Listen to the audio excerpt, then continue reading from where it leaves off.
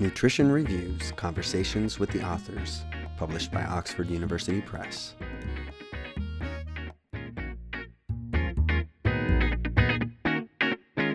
I'm Douglas Tarrant, the Editor-in-Chief for Nutrition Reviews. I have the pleasure today to be speaking with Dr. Emanuela Pania and Dr. Rola Hamoud from the University of Toronto. They wrote with their co-authors, Rebecca Simonian, Ruslan Kubant, and Harvey Anderson, a narrative review titled Folate Dose and Form During Pregnancy, May Program Maternal and Fetal Health and Disease Risk. I found this paper to be of interest because it highlighted the importance of folate metabolism in one carbon cycle during pregnancy and also presented concerns about excess folate supplementation. In addition to just identifying what the concerns about excess folate is, they address the need for more research on what is the optimal folate dose and what forms of folate are most important to support a healthy pregnancy and long-term metabolic outcomes for mothers and children, and that this research is urgently needed. I'm looking forward to hearing how they decided to write this paper and what future research they plan to do in this area. So welcome, Emanuela and Rola. I really appreciate you taking the time to speak with me. And why don't we just start off by having Emanuela, who was the first author on this paper, tell us a little bit about yourself and how you got interested in nutritional sciences. Yeah, thank you very much, Douglas. So as you mentioned, my name is Emanuela, but Rola will probably refer to me as Emmy. I originally completed my undergraduate training in behavior genetics and neurobiology. So that's a psychologist program. And I was always really excited about the interplay of genes and environment. And I wanted to translate that to actually become a behavioral therapist. But I also grew up in a family where it was very nutrition focused. We lost my sister at a very young age. She had a rare genetic metabolic condition. And nutrition was actually the only thing, or nutritional therapeutics was the only thing that could actually prevent her condition from progressing. So it became very, very clear to me at an early age that in certain cases, nutrition can be curative, but in all cases, it is supportive. So I found myself in nutritional sciences for my master's as well as my PhD with the awesome guidance of Harvey Anderson. And today I am a postdoc in Jim Dowling's lab at SickKids Hospital in a slightly different area in the program of genetics and genomics. But through my research, I am able to leverage my knowledge in nutrition in the area of rare muscle diseases. Oh, that's a really interesting transition from one field to the other and the integration of the field. I find that really good for our area of nutrition. Rola, why don't you give us a little bit of background about who you are? Funny enough, I originally did not have an interest in nutrition when I was a teenager applying to university. But at the time when I was applying, I was unable to go in personally. So my mother went in on my behalf, and she's a traditional woman. So she thought nutrition would be a great field for me because when I have kids, I will know what to feed them. I originally wanted environmental sciences. Little did she know that this was going to become my passion, and I was going to pursue nutritional research and follow it in my graduate studies, in my master's and my PhD, and now currently doing this in my postdoc. So just briefly, I did my undergraduate and master's in nutrition and dietetics at the American University of Beirut in Lebanon. And then I came to Toronto to do my PhD with Dr. Harvey Anderson, where we investigated the role of folic acid and choline during pregnancy in the programming of later life energy regulation in the offspring. And I fell in love with that field. And now currently I'm a postdoc at the Drucker Lab in the Lunenfeld Tenenbaum Research Institute, investigating the role of gut hormones and gut hormone agonists in the treatment of obesity and diabetes. Well, that's a little bit of a divergence, but still clearly important given that folate is absorbed through the GI tract and metabolism is a lot happening in the GI tract. So I'm sure that this work earlier is translating to what you're doing now. Yes. So you both were working in Dr. Harvey's lab, and obviously he works on folate and, like you said, choline. So I suspect this was one of the reasons this became one of your topics, given that you're working in someone's lab who's really an expert in this area. Can you tell us what got you interested in the folate? Because you had a choice, I suspect, to go to his lab or someone else's lab. So there was something that drew you to folate metabolism. Maybe it was pregnancy. I'd like to hear from you about how you got involved. Yeah. Rolla, can I go? I'm gonna go first? Yeah, you can go first. Yeah. Sure. So I think for me, it was not as much folate, but rather the topic that interested me. And that was probably one of the impetus of writing this paper too, for the topic of folate and to really understand how it's overconsumed during pregnancy. But I was really focused on maternal programming. So when I first spoke with Harvey, he was in this active investigation or area of research that they looked at overconsumption of micronutrients and how that could affect the offspring's health.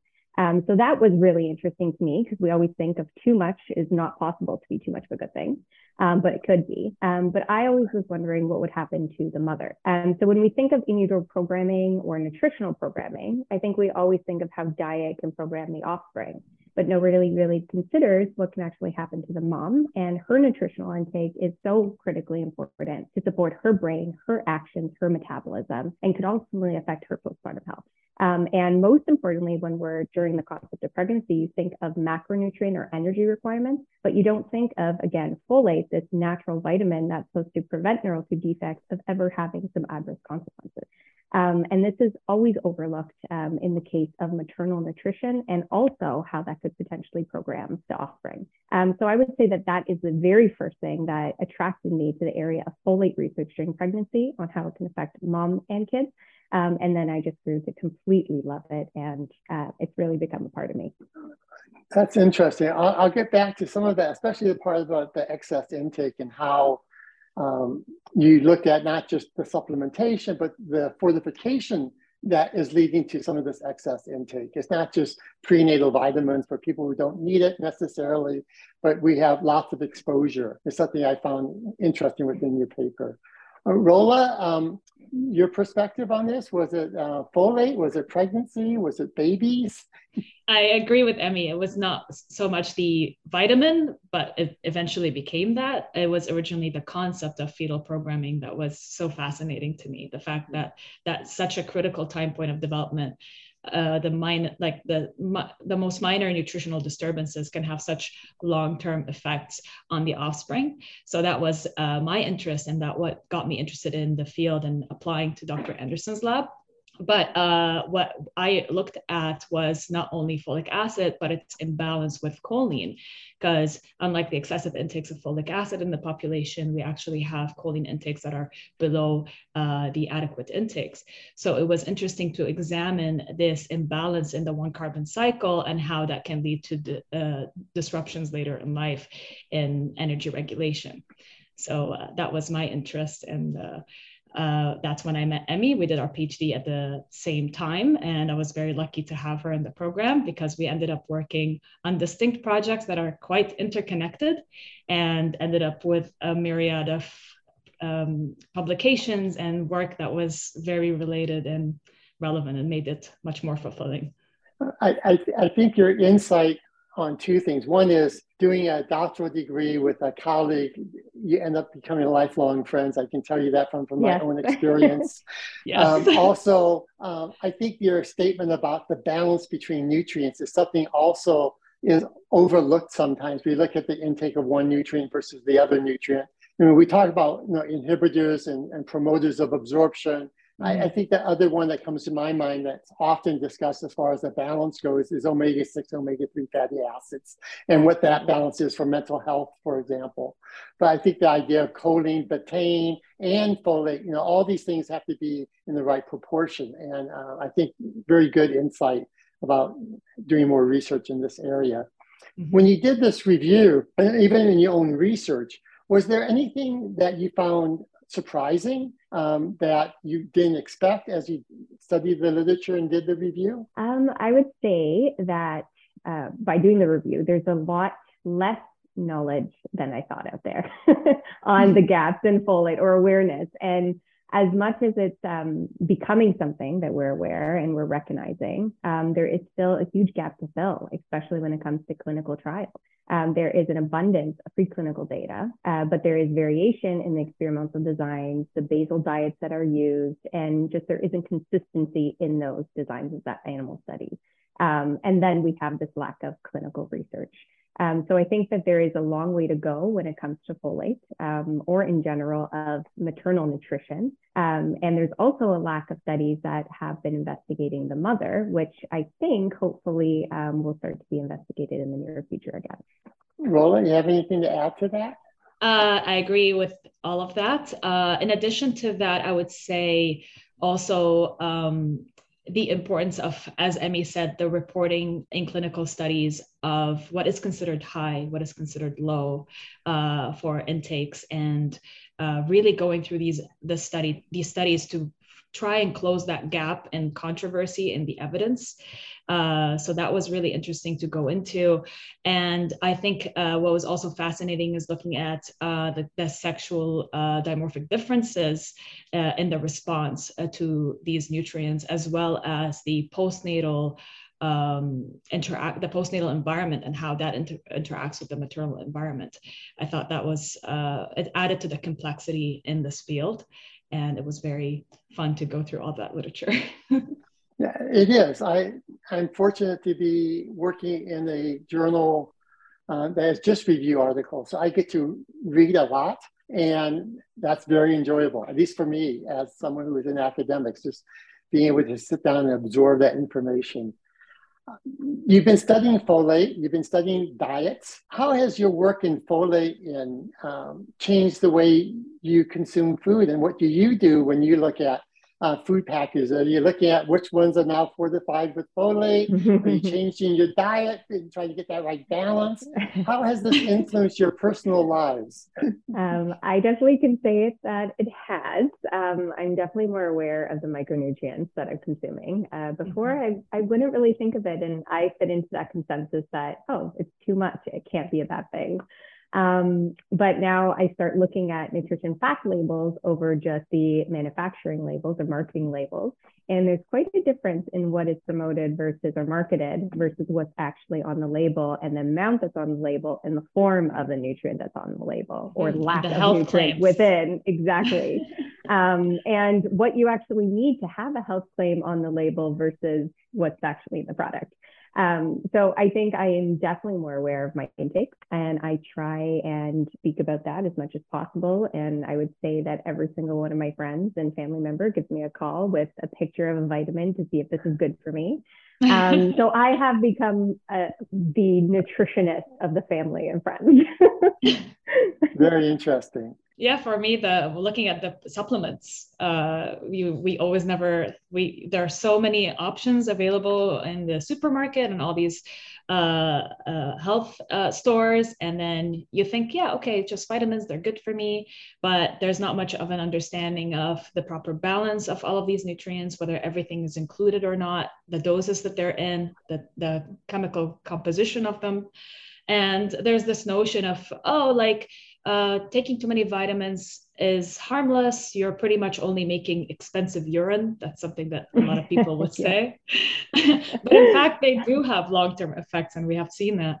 And we've shown this in preclinical studies, and to a certain extent in some clinical studies as well. So it creates this awareness of trying to stay reasonably within recommendations. Also, I've become more aware of all of the non-supplement products that also have significantly high amounts of vitamins, like the vitamin water and such. And then you become more aware of all of these different hidden sources in which you can consume all these foods and really exceed your recommendations in a way that it could be harmful. So definitely greater awareness on that. I'm curious to see myself when I get pregnant. I might be changing then. That is true. It is. There's this. Yeah, I mean, I don't have children yet, and so we'll see. And being pregnant, there is this added level of anxiousness from a mom who wants to know what she needs to eat. There's a greater awareness on that. And so it's important to have the proper guidance on what kind of foods to consume, how to stay in a balanced diet, to take the right supplements, that not to exceed them when not necessary. So I think that's important. You mentioned vitamin waters and things of that sort. Again, I take those sometimes when I'm working out, exercising. I don't think about it. I always think of it as a positive, not as a negative. But now I'm going to be a little bit more concerned about, should I just drink plain water and not necessarily something with all these extra vitamins in it. The other thing I was thinking about is you mentioned something about food labels. Do you either have any recommendations on how maybe food labels should be changed in order to better inform the public about folate intake? Oh, that is a very tough question. And I don't think it is a very black and white question as well. Definitely shades of gray. I think one of the biggest factors that influences how we perceive food labels is also public knowledge and what we're taught starting from a young age. I think unfortunately in the school system, at least in Canada, we don't get nutrition awareness growing education. Up or education. Yeah. So I do think that we could change the labels, but without the proper education on how to read those labels, I think there will always be a gap.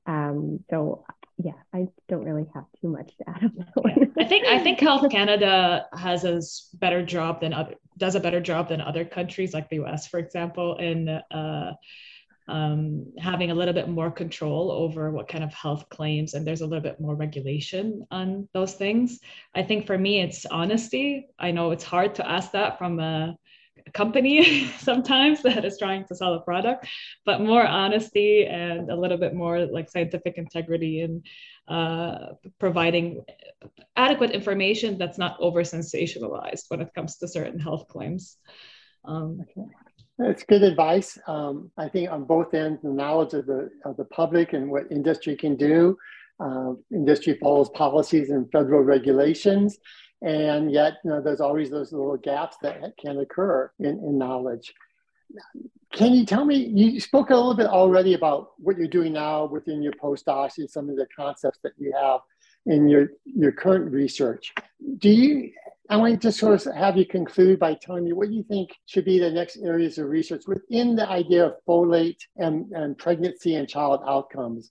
Is it more basic science? Is it you want the clinical research? Large epidemiological studies? I mean, there's all this that we probably need all of them more than likely. But any specific research questions that you think should be asked at this point? Yeah. Well, I think that there already has, as mentioned, been some really good advancements with the recent expert folate panels that have been put into place to help fill these knowledge gaps. So for example, we've already seen some manufacturers reduce the quantity of folic acid that's been added into some of the prenatal supplements. So I do hope that more research can be directed of understanding that dose factor and what is necessary for a healthy, balanced pregnancy. Also, one thing that manufacturers are hopefully being more aware of and where research is really lacking is the difference between these folate forms. So folic acid, the synthetic form versus this more bioactive form that on health labels is quote unquote the healthier form. So it's really a lack of understanding of, is this form truly healthier, or is it only applied to a subset of population that has mutations or pathogenic variants in metabolizing folate, for example. So I think that a lot of work should be figuring out this balance in both preclinical as well as clinical studies on the adequate dose and form for healthy pregnancy outcomes. Okay, that's important. The part about form was really important. That was a key part of your paper. And I think it's important for people to think about that. We talk about often what type of salts you should have for mineral supplementation, but we don't go often into the different forms of vitamins that you can have. Maybe retinol might be one of them, but the others tend to be not as discussed or studied as much. So I think that's really important. Folate's a good example.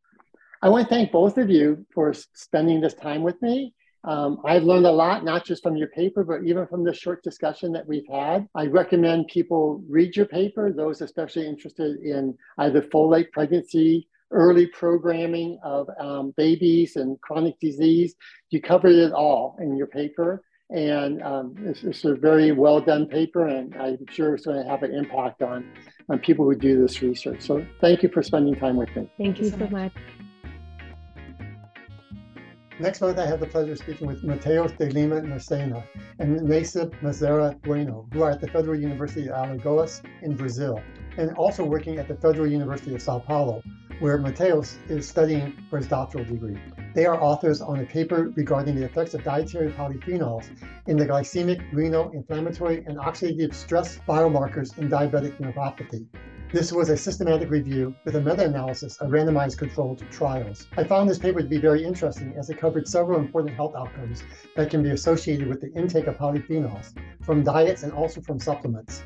Additionally, they report findings on important biomarkers that can impact diabetic nephropathy, although they did highlight that several studies that suggest polyphenols may decrease hemoglobin A1c, proteinuria, malondialdehyde concentrations, and even increase the glomerular filtration rate. They recognize that many of the studies they reviewed had a high risk of bias, and there is an important need to improve the quality of studies on polyphenols and their use with preventing and managing diabetic nephropathy. I'm sure that our conversations will bring light to what drew these authors to writing this paper on how it will stimulate future research on public health and clinical use of polyphenols. Thank you for listening to this episode of Nutrition Review's Conversations with the Authors. The Nutrition Reviews podcast was produced and edited by Eric Healy at the Western Region Public Health Training Center studio at the University of Arizona, Mel and Enid Zuckerman College of Public Health. Original music was created by Eli Ruiz. Funding for the podcast was provided by the International Life Sciences Institute. To get more updated information on nutrition, go to the journal's website at academic.oup.com/nutrition reviews and subscribe to the podcast to be notified when the next episode is available. I'm Douglas Tarrant. Thank you for spending some time with us.